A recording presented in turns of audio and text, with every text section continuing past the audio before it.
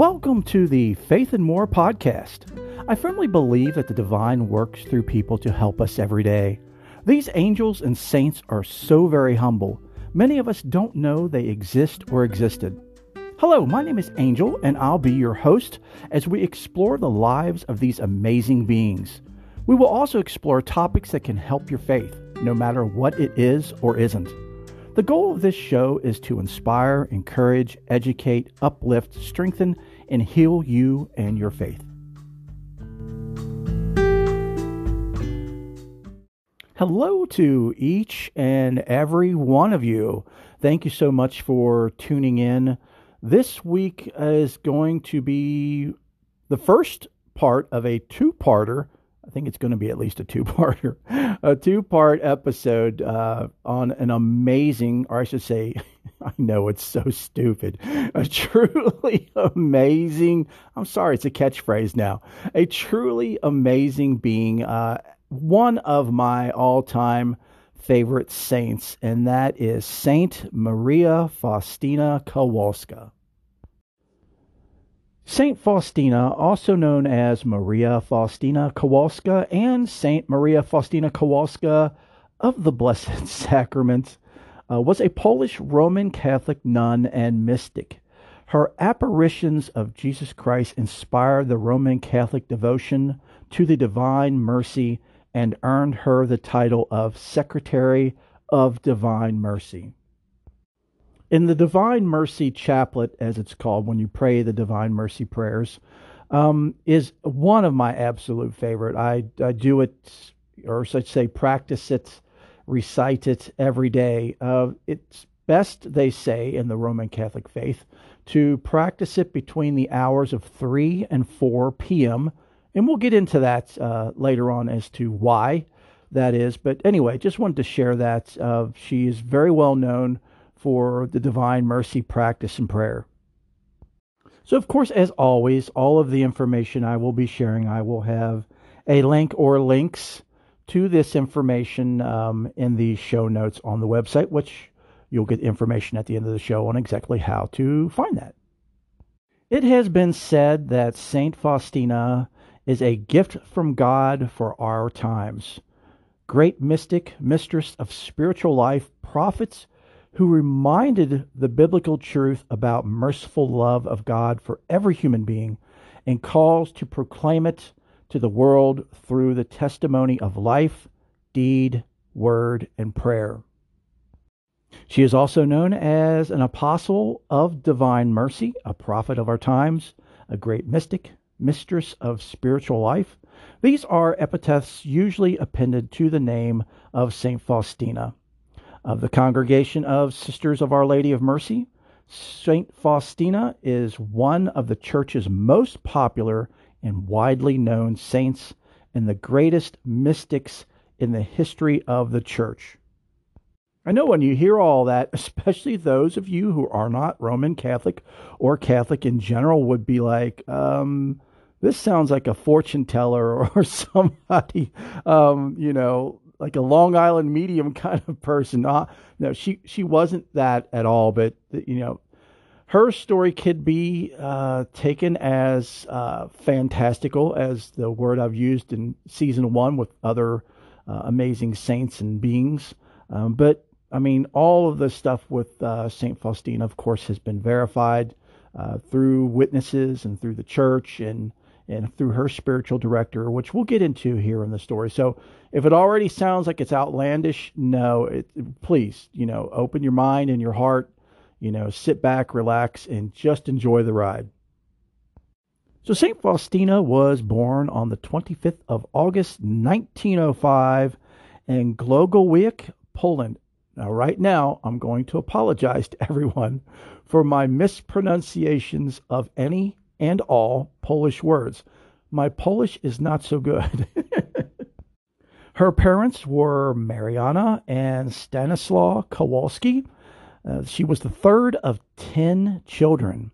2 days after she was born, she was baptized with the name Helena in the parish church of Świnice, Warki. At the age of 9, she made her first Holy Communion.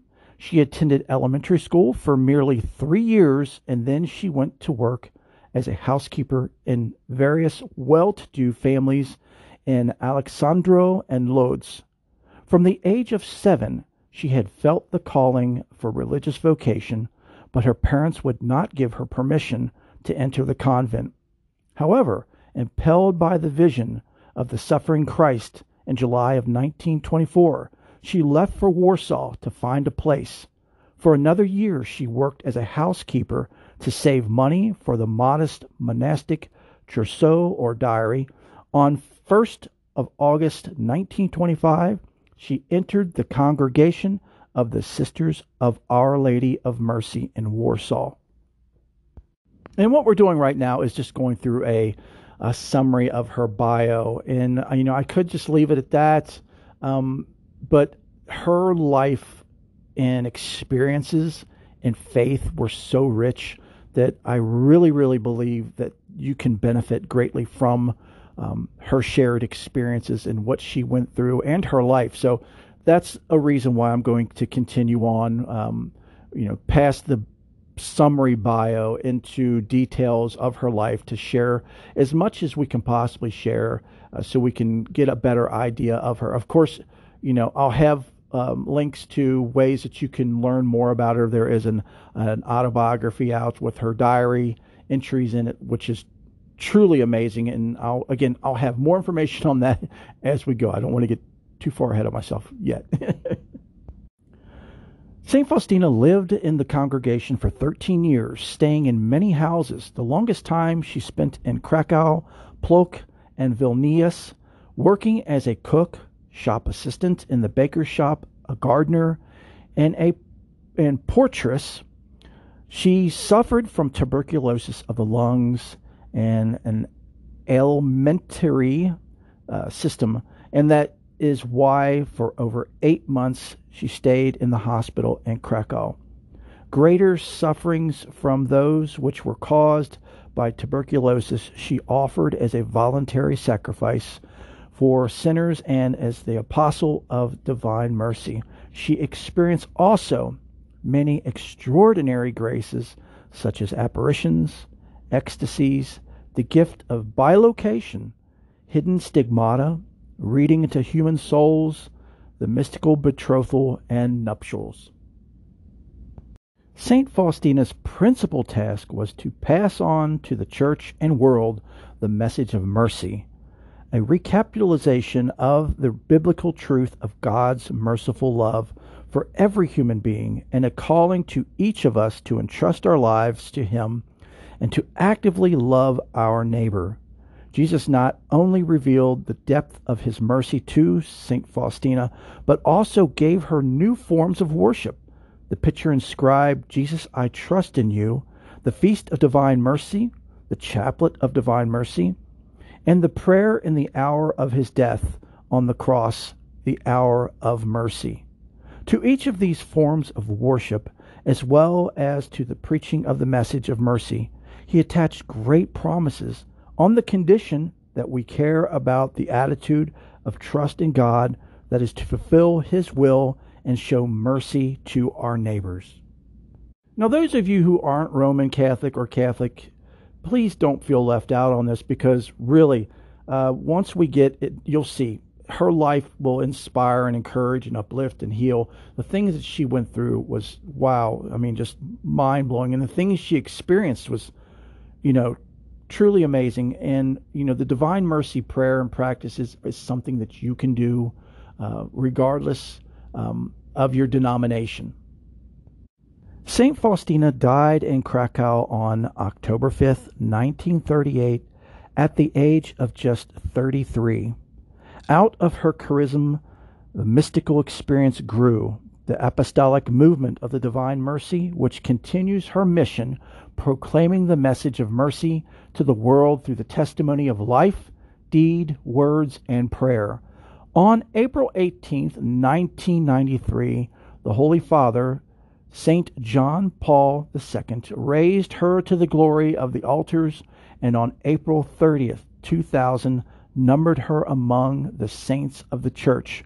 Her relics are in the Shrine of the Divine Mercy in Krakow. The Holy Father, St. Pope John Paul II, wrote that in the age of totalitarianism, St. Faustina became the ambassador of the message that the only power strong enough to counteract the evil is the truth of God's mercy. He called her diary a gospel of mercy written from a 20th century perspective, which has helped people to survive the extremely painful experiences of these times. This message, Pope Benedict has said, the message of mercy as the divine power, as God putting a check on all the world's evil, is indeed the chief message of our time.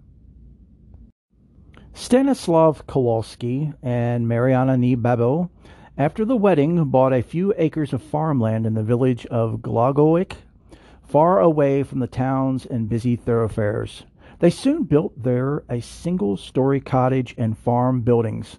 All the Kowalski children were baptized in the parish church of St. Casimir, and here they made their first Holy Communion and attended Mass on Sundays and holy days.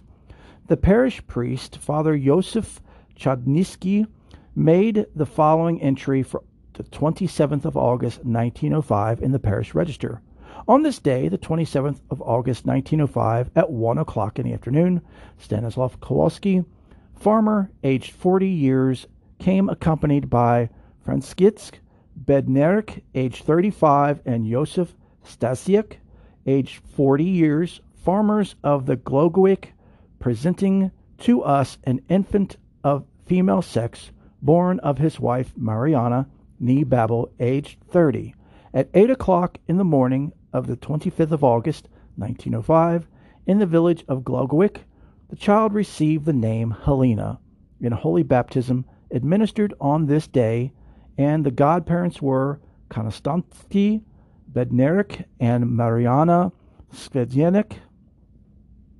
See, I know, my Polish isn't very good. It sounds good, though, doesn't it? Life in the Kowalski household went on at a tranquil pace, marked out first by prayer and then work, never the other way around. God came first, not only on Sundays and family occasions, but every day. In the early morning, Father would sing the hours or the other hymns, and when Mother rebuked him that he would wake the children, he replied that they had to learn from their youngest years that God was the most important.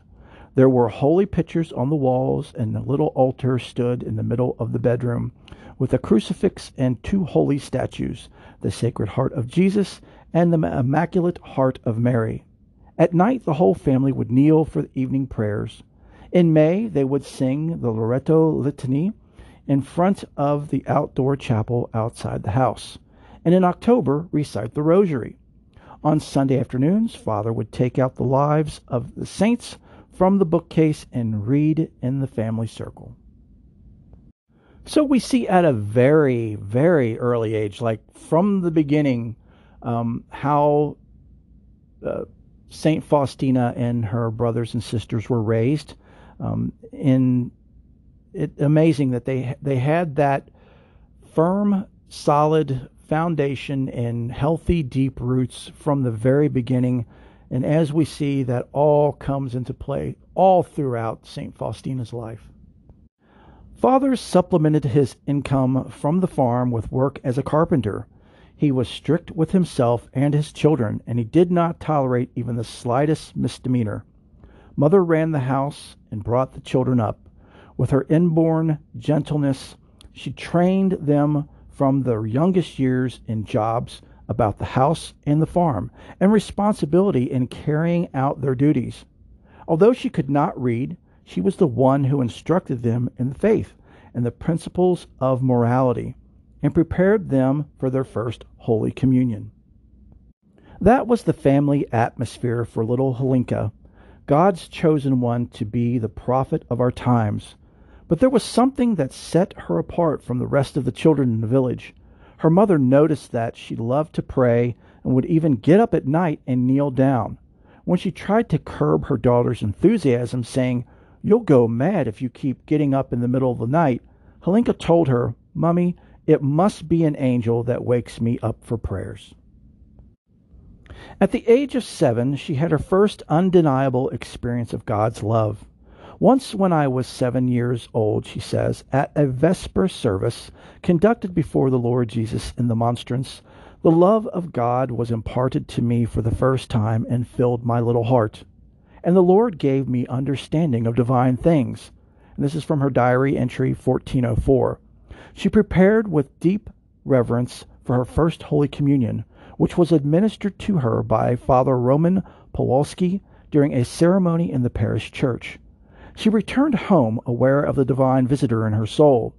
When a friend asked her why she was walking alone, not with the other girls, she said, "I'm not alone. I'm walking with Jesus." Her awareness of the presence of God in her soul could be observed already in childhood and grew throughout her life, just as did her responsiveness to the needs of others. As a little girl, she was already distinguished from others by a sense of mercy. She would notice the poor people and those in need around her who came into the village for a piece of bread and a donation of any kind. Not only did she notice them, but she would also think of ways to help them. One day she held a lottery. Another time she put on her mother's old clothes, and as a beggar went from house to house and collected money, gave it to the parish priest for the poor. Everyone loved her, her mother recalled. She was chosen, the best of the children. She was modest and quiet, ready to do any chore and help anyone. But at the same time, she was cheerful and always with a smile on her face. Not only her parents noticed little Helinka's goodness and her open attitude to God's other people. "You have a good, humble, and such an innocent child," a neighbor, Mariana Berezniska, praised Helinka Kowalska as such a blessed child. She used to say in the village. Her siblings and peers also saw that Helinka was someone with a different mentality, who did not go to village dances and liked to pray and read the lives of the saints. From her youngest years, she would tell us about the saints, pilgrims, and hermits who fed only on roots, berries, and forest honey, her brother Stanislaw recalled. When she wanted to please her father, she would take the lives of the saints or some other religious book from her modest bookcase and read aloud. She memorized the stories of the hermits and missionaries, and the next day, while out grazing the cattle, would recite them word for word to us and others. She told us children that when she grew up, she would enter a convent, but we laughed. We did not understand her. Helinka went to school in 1917, aged 12, when the area was liberated from Russian occupation and a primary school was established in Swinis Warki. Her father had already taught her to read, but at school she had the opportunity to learn more. She was the apple pupil and a keen learner, but had to leave after just 3 years to make room for the younger children. The family was not well off, so like her older sisters, she went into domestic service. At the age of 16, Helinka said farewell to her parents, brothers, and sisters and left home. She went to Alexandro Lodsky, a town that had a family that was in need of someone to tend to their children and do housework. The family also owned a bakery. The son of the family said, "Mummy served customers in the shop," he recalled years later, and Helinka tidied up, helped with the cooking, and had to wash up, carry out the refuse, and bring water as there was no running water. She also brought in food for employees who were provided with meals by my parents. If time allowed, she would play with me. She had a lot of work, as there were 4 rooms in the house, the shop, and the bakery. One day she saw an extraordinary light. She thought it might be a fire, and she started shouting just when the bakers were putting the loaves in the oven. It turned out to be a false alarm. Soon after that mysterious event, she returned home to ask her parents' permission to enter the convent. Though they were God-fearing, the Kowalskis didn't want to give up their best child. They gave an excuse of not being able to afford a dowry and refused permission. Helinka went into service again, this time in Lodz. First, she stayed at a house of her uncle, Mikhail Rapaki, and worked for three ladies who were Third Order of St. Francis. When she started the job, she asked to be allowed time for daily mass, visiting the sick and dying, and using the ministry of her mistress's confessor.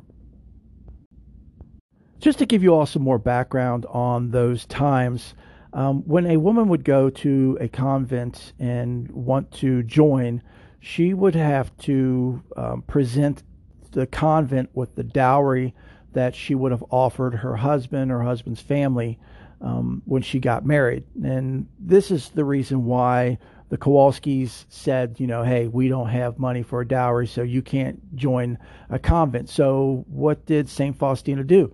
She brainstormed and figured, what, I'll make it on my own. I'll make up the money, and that's what she did. She worked and saved up enough money to be able to be accepted into the convent.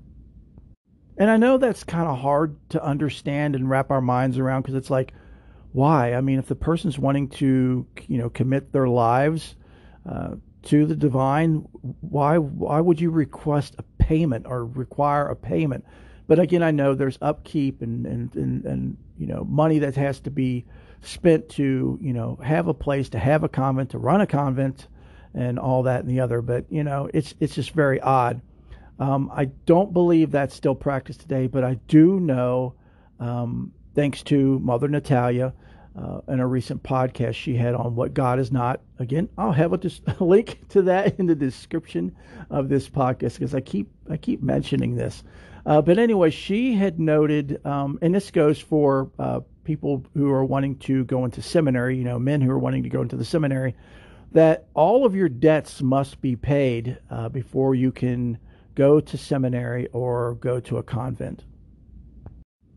On the 2nd of February, 1923, Helinka was sent by an employment agency to the house of Mrs.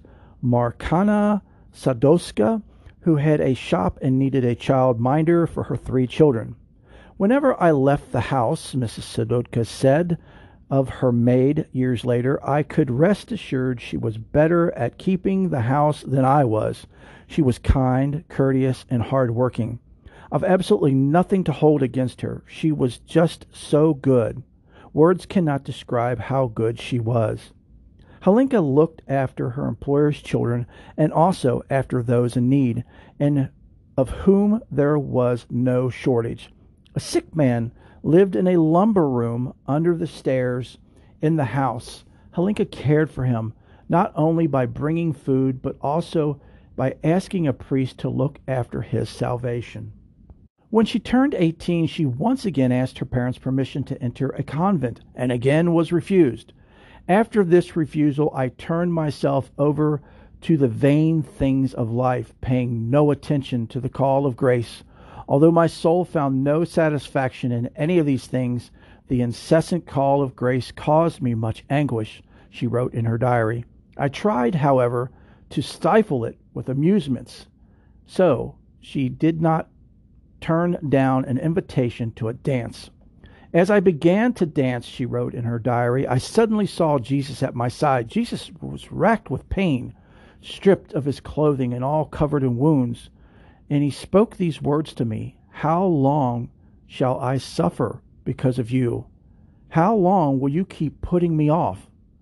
Under the pretext of a headache, she quickly left the company, making her way to the nearest church, the Cathedral of St. Stanislav Kostka. There she prostrated herself before the Blessed Sacrament and begged the Lord to tell her what she was to do next. Go at once to Warsaw, came the answer. You will enter a convent there. Without asking her parents' consent, she packed and went to the capital. So here we see that, she was trying to do the right thing and save up the money, but of course she had the utmost love and respect for her parents, so she didn't want to join without her parents' consent. And after the second refusal, she just pretty much gave up, or attempted to give up, and tried to just throw herself in everyday life, which, as we see, did not work out the way she or the way it was coming out or was playing out, as we see the divine, definitely appeared to her right there on the dance floor, covered in blood and naked and just, covered in wounds from head to toe. And, said, why are you doing this to me? Why do you keep doing this to me? How long are you going to keep putting me off? So, that moved her to the point to where she just bolted out of that dance and went straight away to Warsaw, to the capital of Poland. And, now we're going to find out what happens next. So now in Warsaw, Helinka asked the pastor of St. James Parish, Father Jacob Dabrowski, for help. He directed her to some of his acquaintances in the district who needed a nanny for their children, with a note saying that he did not know the girl but hoped she would be useful. There Helinka found the refuge from which she set off in search of a convent, and once she had found it, stayed for another year to save money for the modest monastic dowry. I remember her wholesome, happy smile, Aldona Lipzik recalled after many years. She used to sing a lot, and I always think of her in connection with the hymn she sang most often, in which I learned from her, I am to revere Jesus hidden in the sacrament. In the Lipzik household, Helinka was treated like a member of the family. They all loved and respected her for her hard work and cheerfulness. She had a way with children. In short, she had all it takes to be a good wife and mother. Mrs. Lipzik tried to get her to marry, but Helinka felt her heart was so big that no human love would satisfy it. It was during the octave of Corpus Christi she recorded the most important event of her time in her diary. God filled my soul with the interior light of a deeper knowledge of Him as supreme goodness and supreme beauty. I came to know how very much God loves me. Eternal is His love for me. It was at Vespers, in simple words, which flowed from the heart, I made to God a vow of perpetual chastity. From that moment I felt a greater intimacy with God, my spouse. From that moment I set up a little cell in my heart where I always kept company with Jesus.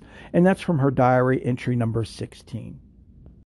She commuted into Warsaw from Ostwick, looking for a convent which would take her, but she was turned down wherever she knocked to the gate.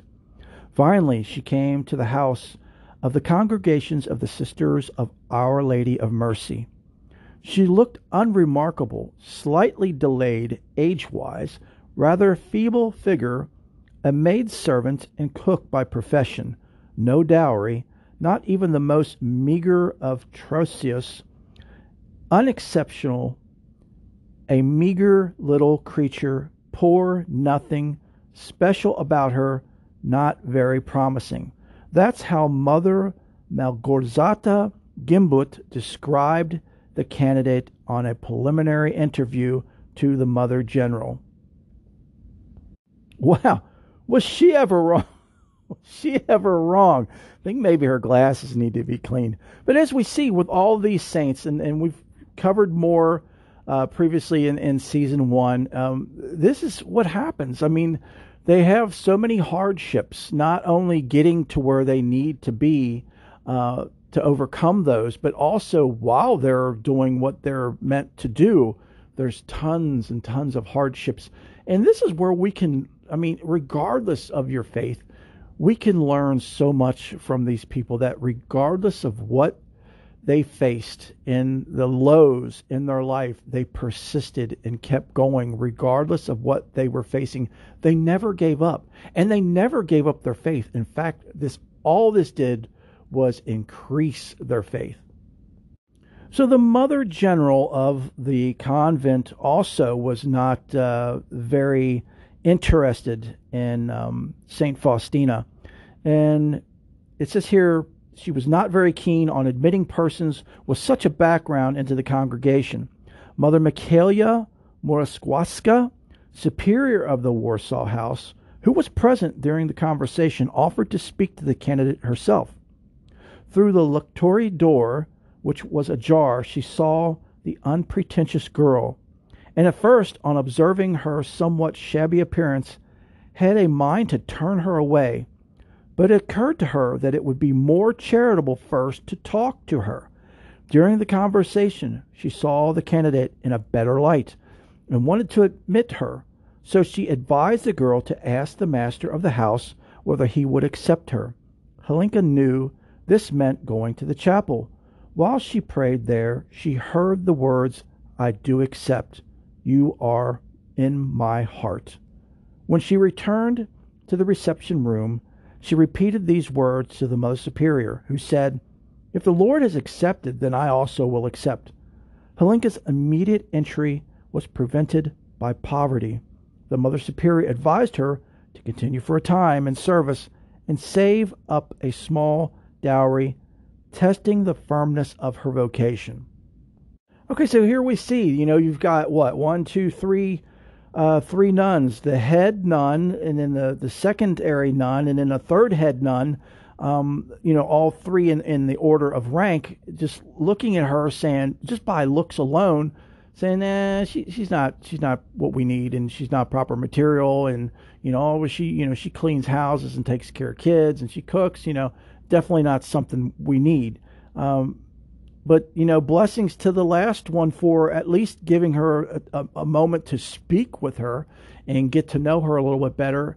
And what they meant by asking the master of the house was for Saint Faustina to go to the chapel and to pray. And if the divine wanted her to ask the divine if she could enter the convent.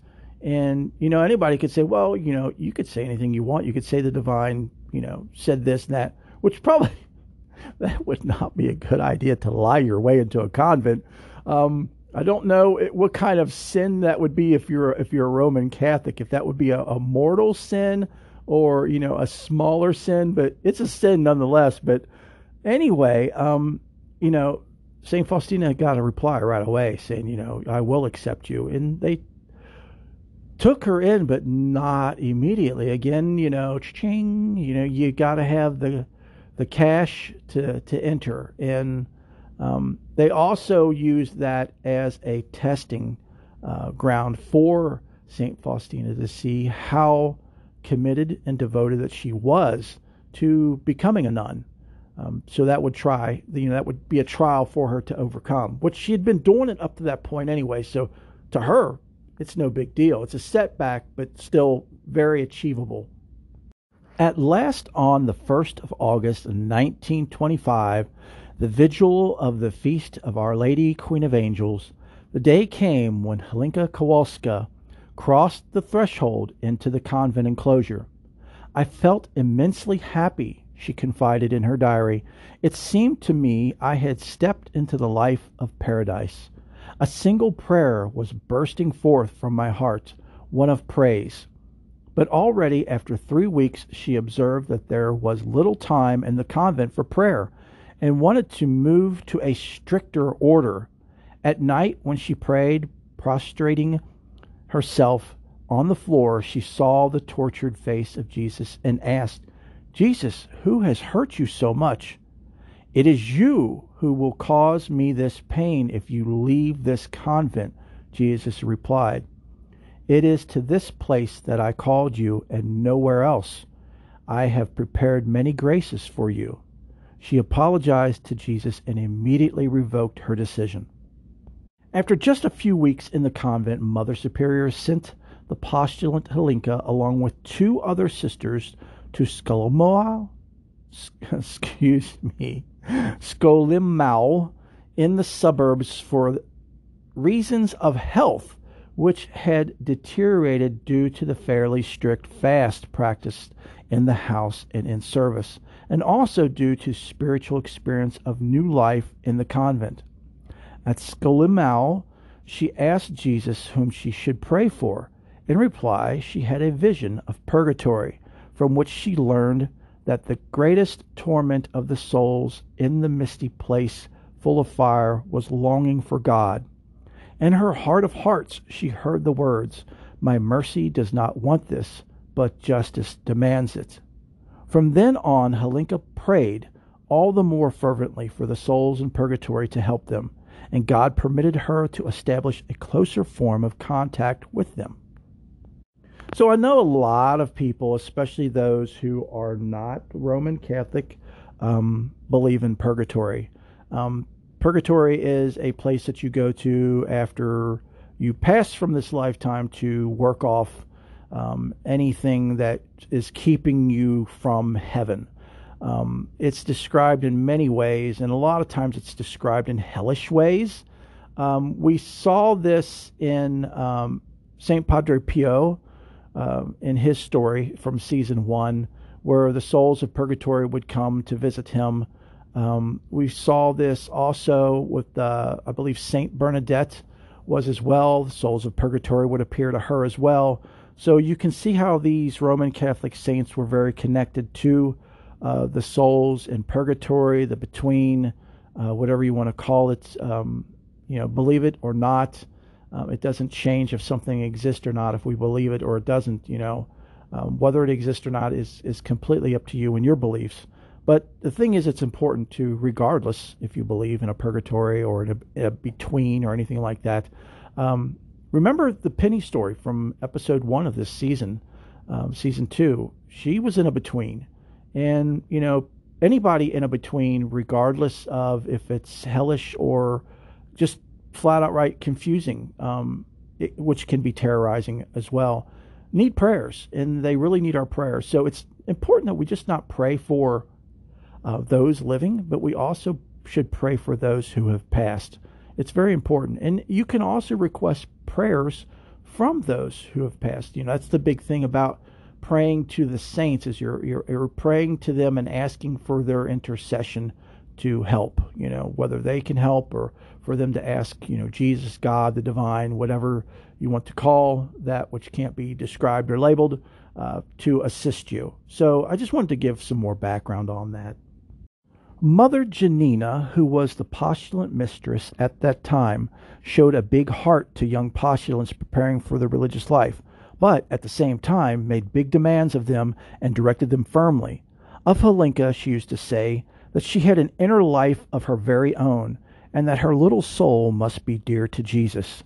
Sister Sismona, since she and Helinka were postulants in the same period, admired Helinka for taking all of the humiliations so meekly and without grumbling. I was amazed. A junior postulant was capable of such self-restraint and goodness, she later wrote. This conduct was inspired by Helinka's fervent faith and concern to be like Jesus, trusting in the Heavenly Father even when he was on the cross, and who was meek and humble throughout his life, loving all people with a patient understanding and indescribably self-sacrificing love. Helinka spent the last months of her postulancy in the novice house in Krakow, where she arrived on the 23rd of January 1926. The novice mistress at the time was Mother Malgorzata Gimbut, a prayerful person and a devout practitioner of the mortifications, meek and quiet, who educated the young nuns entrusted to her care above all by the example of her life. She was the tutor who prepared Helinka to take the veil and directed her in the first months of her novitiate. So mortifications, for those who aren't familiar with the Roman Catholic faith, those are things that people do to themselves to kind of like put themselves in an atonement for sins situation. Like they'll wear, like, I forget what it's called, but there's this wool fabric that's like really, really irritating and itchy that they will wear, that will, aggravate and irritate their skin. It's very uncomfortable and can be painful. And they do this with, as they call, mortifications, to show their faith, their commitments and love. And they do this in prayer, while they're praying. There's others that wear chains. Sometimes they wear heavy chains as another way of showing, or performing mortifications. And I know that to us today, Sounds not only barbaric but self-abusive, but you've got to put it into context exactly what's going on here and why they're doing it. From today on, you shall not be called by your baptismal name. You shall be called Sister Maria Faustina. Halinka heard these words during the ceremony for taking of the veil on the 30th of April, 1926. During the ceremony, she fainted twice. Sister Clemenza, who helped her take off her white dress and veil and put on the habit, thought it must have been due to the emotions associated with abandoning the world, whereas it turned out God let her know how much she would suffer. She saw clearly what she was taking upon herself. The suffering lasted a minute, and then God again filled her soul with great comfort. After less than 2 months of Sister Faustina's novitiate, there was a change of novice mistress on the 20th of June, 1926. Mother Malgorzata was replaced by Mother Josepha, who had been trained for the office in Laval, France, which served for the foundress Mother Teresa Iwa Countess Patoka ni Kowalska. Say that 9 times fast.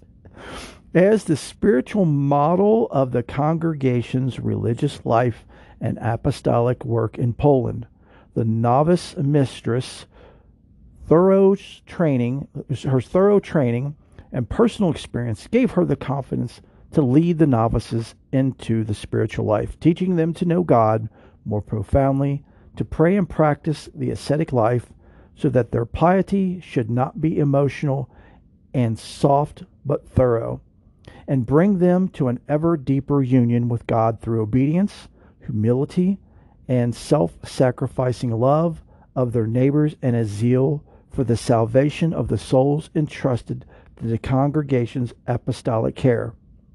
St. Faustina followed the novice mistress's instructions attentively and fulfilled all the duties allotted her with exactitude.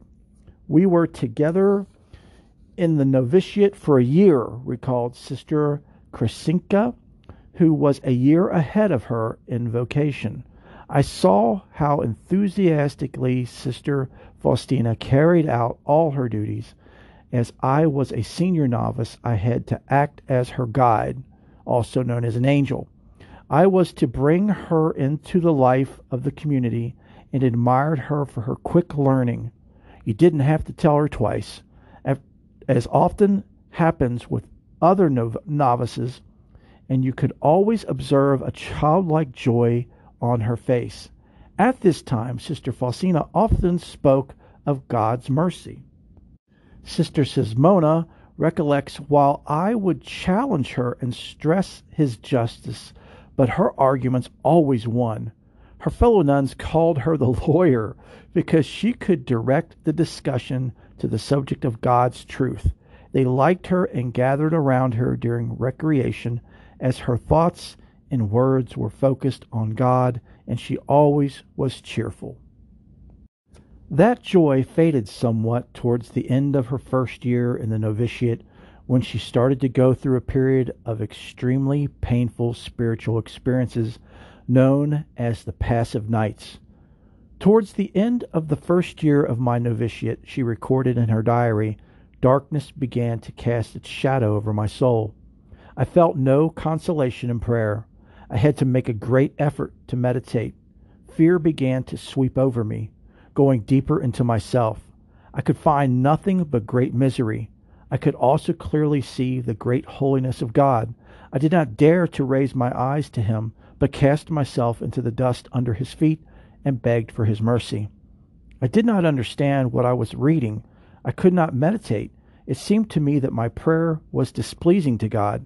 It seemed to me that by receiving the holy sacraments, I was offending God even more.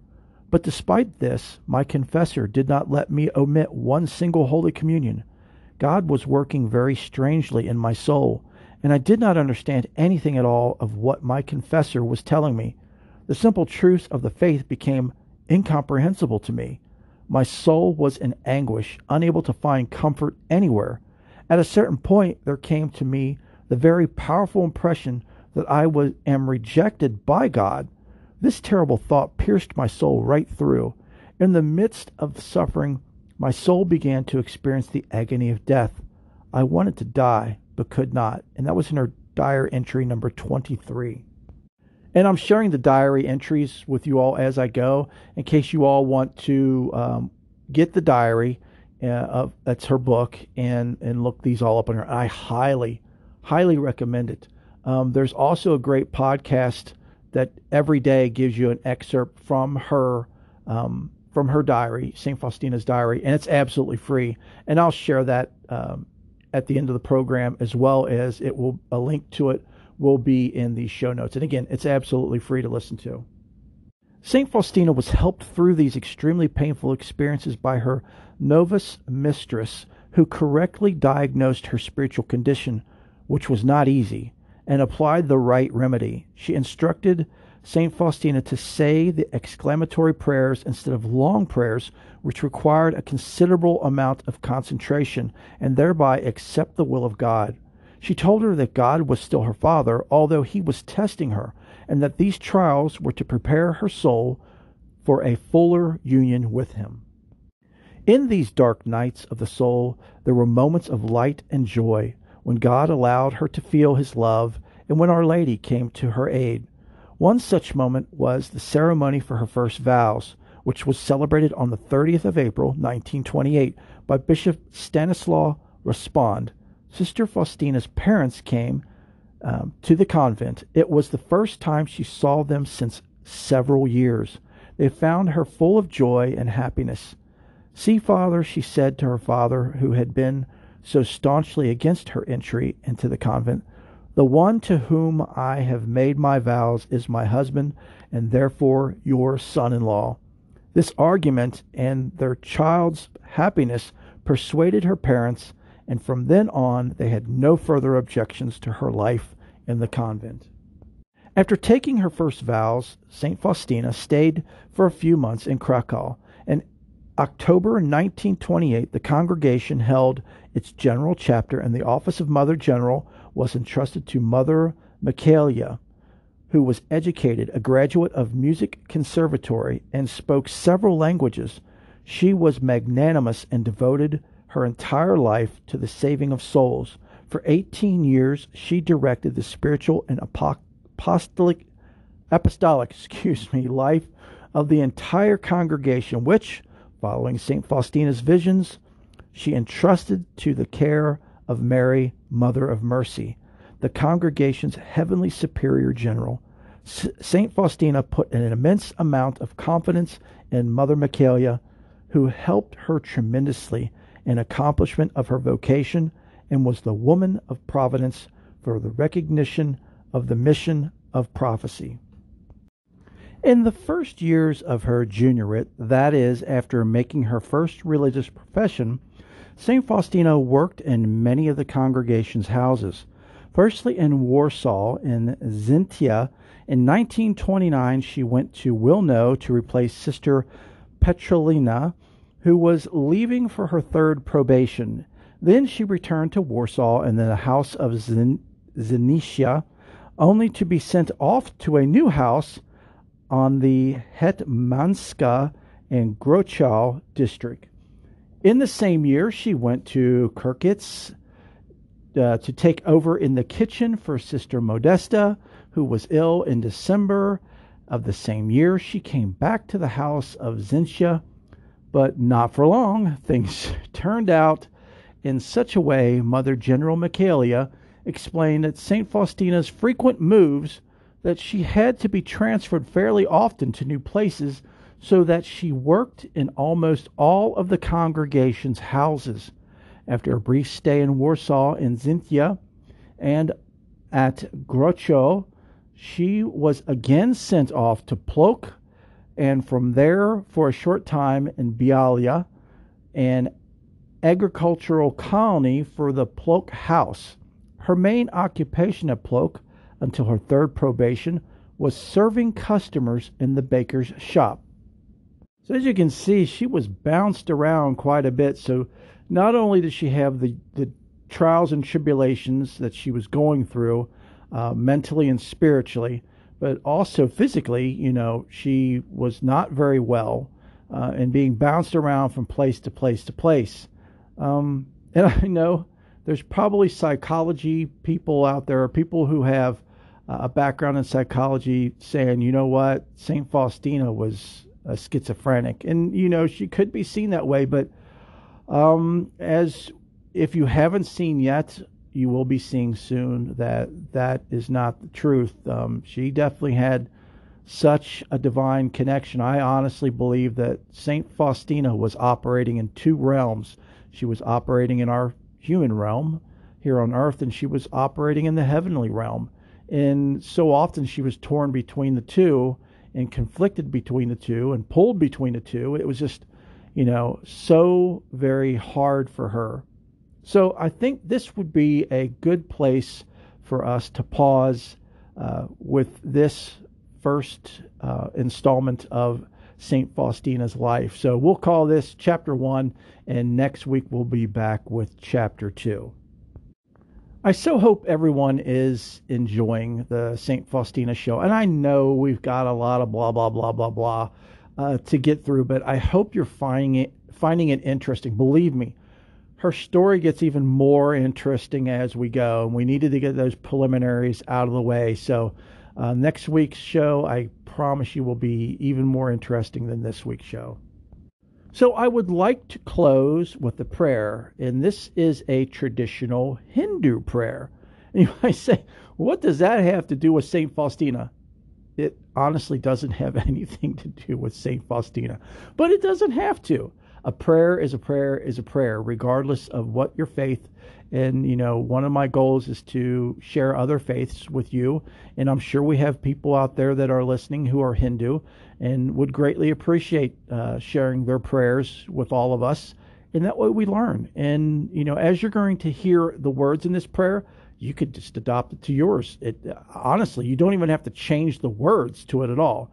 There is one word in here that you may not be familiar with, and it is the word Shanti. And Shanti means peace beyond understanding. A lot of people just say, well, Shanti means peace, but it goes further than that. It's peace beyond understanding. So it's like divine peace.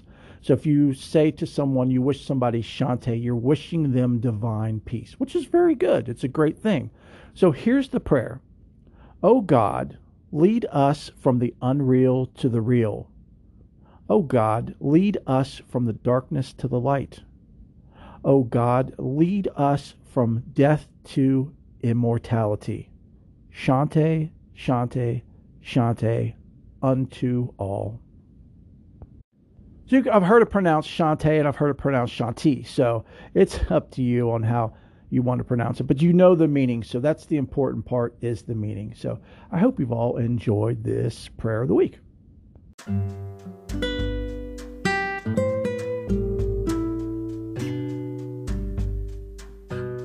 So I will pause here for now. I so hope and pray that you all enjoyed the show, and that this show is everything that you've been looking for and even more, and that it continues to be that and even more for as long as possible. I am always greatly open to suggestions, recommendations for people to showcase on the show. As I've said infinite times, we have people from all over the world now listening to the show, and I know that each and every one of you have such amazing beings, past and present, in your culture that we have no idea about, but we should know about.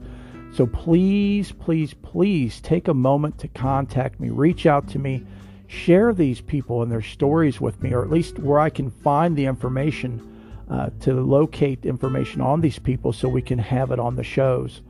Also, I love to pray. I am always doing my level best to be in a continuous state of prayer, and people that listen to the show love to pray as well, and we would all love to pray for you. If you would like for us to pray for you, please, there is on the website, which I'm going to give you the information here in a minute, there's a form at the bottom of the website that you can fill out to submit your prayer request. It asks for your first and last name. You don't have to give any of that. It does ask, the only thing you have to fill out is your email address, and that way I can write you back just to let you know I received your prayer request and that we'll be doing it. There's an area there where you can write out what your prayer request is. If it's for you, it's for a loved one, for a friend. If anyone that prays knows that the more information you have about the persons you're praying for, the better. So feel free to share as much information as you're comfortable sharing. And also, please note on there, if you want me to just pray for that person or for you on my own, or if it's okay for me to share that on the show so we can get as many people as possible praying. So please make sure you note that on there. So there's two ways that you can contact me. The first is through our website, and that also has the prayer request form on there. And you can find our website, if you don't already know it, at Faith and More Podcast. That's all one word, Faith and More Podcast. .wixsite, wixsite.com/my-site, S-I-T-E. Again, that's Faith and More Podcast wixsite.com/my-site. Or you can email me directly at faithandmorepodcast. Again, all one word, faithandmorepodcast@gmail.com. Thank you all so much for listening. I so hope you all return next week. Please, if you enjoyed the show, make sure you subscribe so you never miss an episode. And if you really enjoyed the show, please share it with as many people as you possibly can, because right now that's the only way our show gets out, is by word of mouth and by sharing. So the more people you talk to it about and share with, the more people we can have listening, and the more people we can bless with these stories of these amazing beings. So again, thank you all so very much for listening. Please know that you all are in my heart and my prayers. I love each and every one of you so much. Always remember, love yourself and love others. And I will see you all again next week.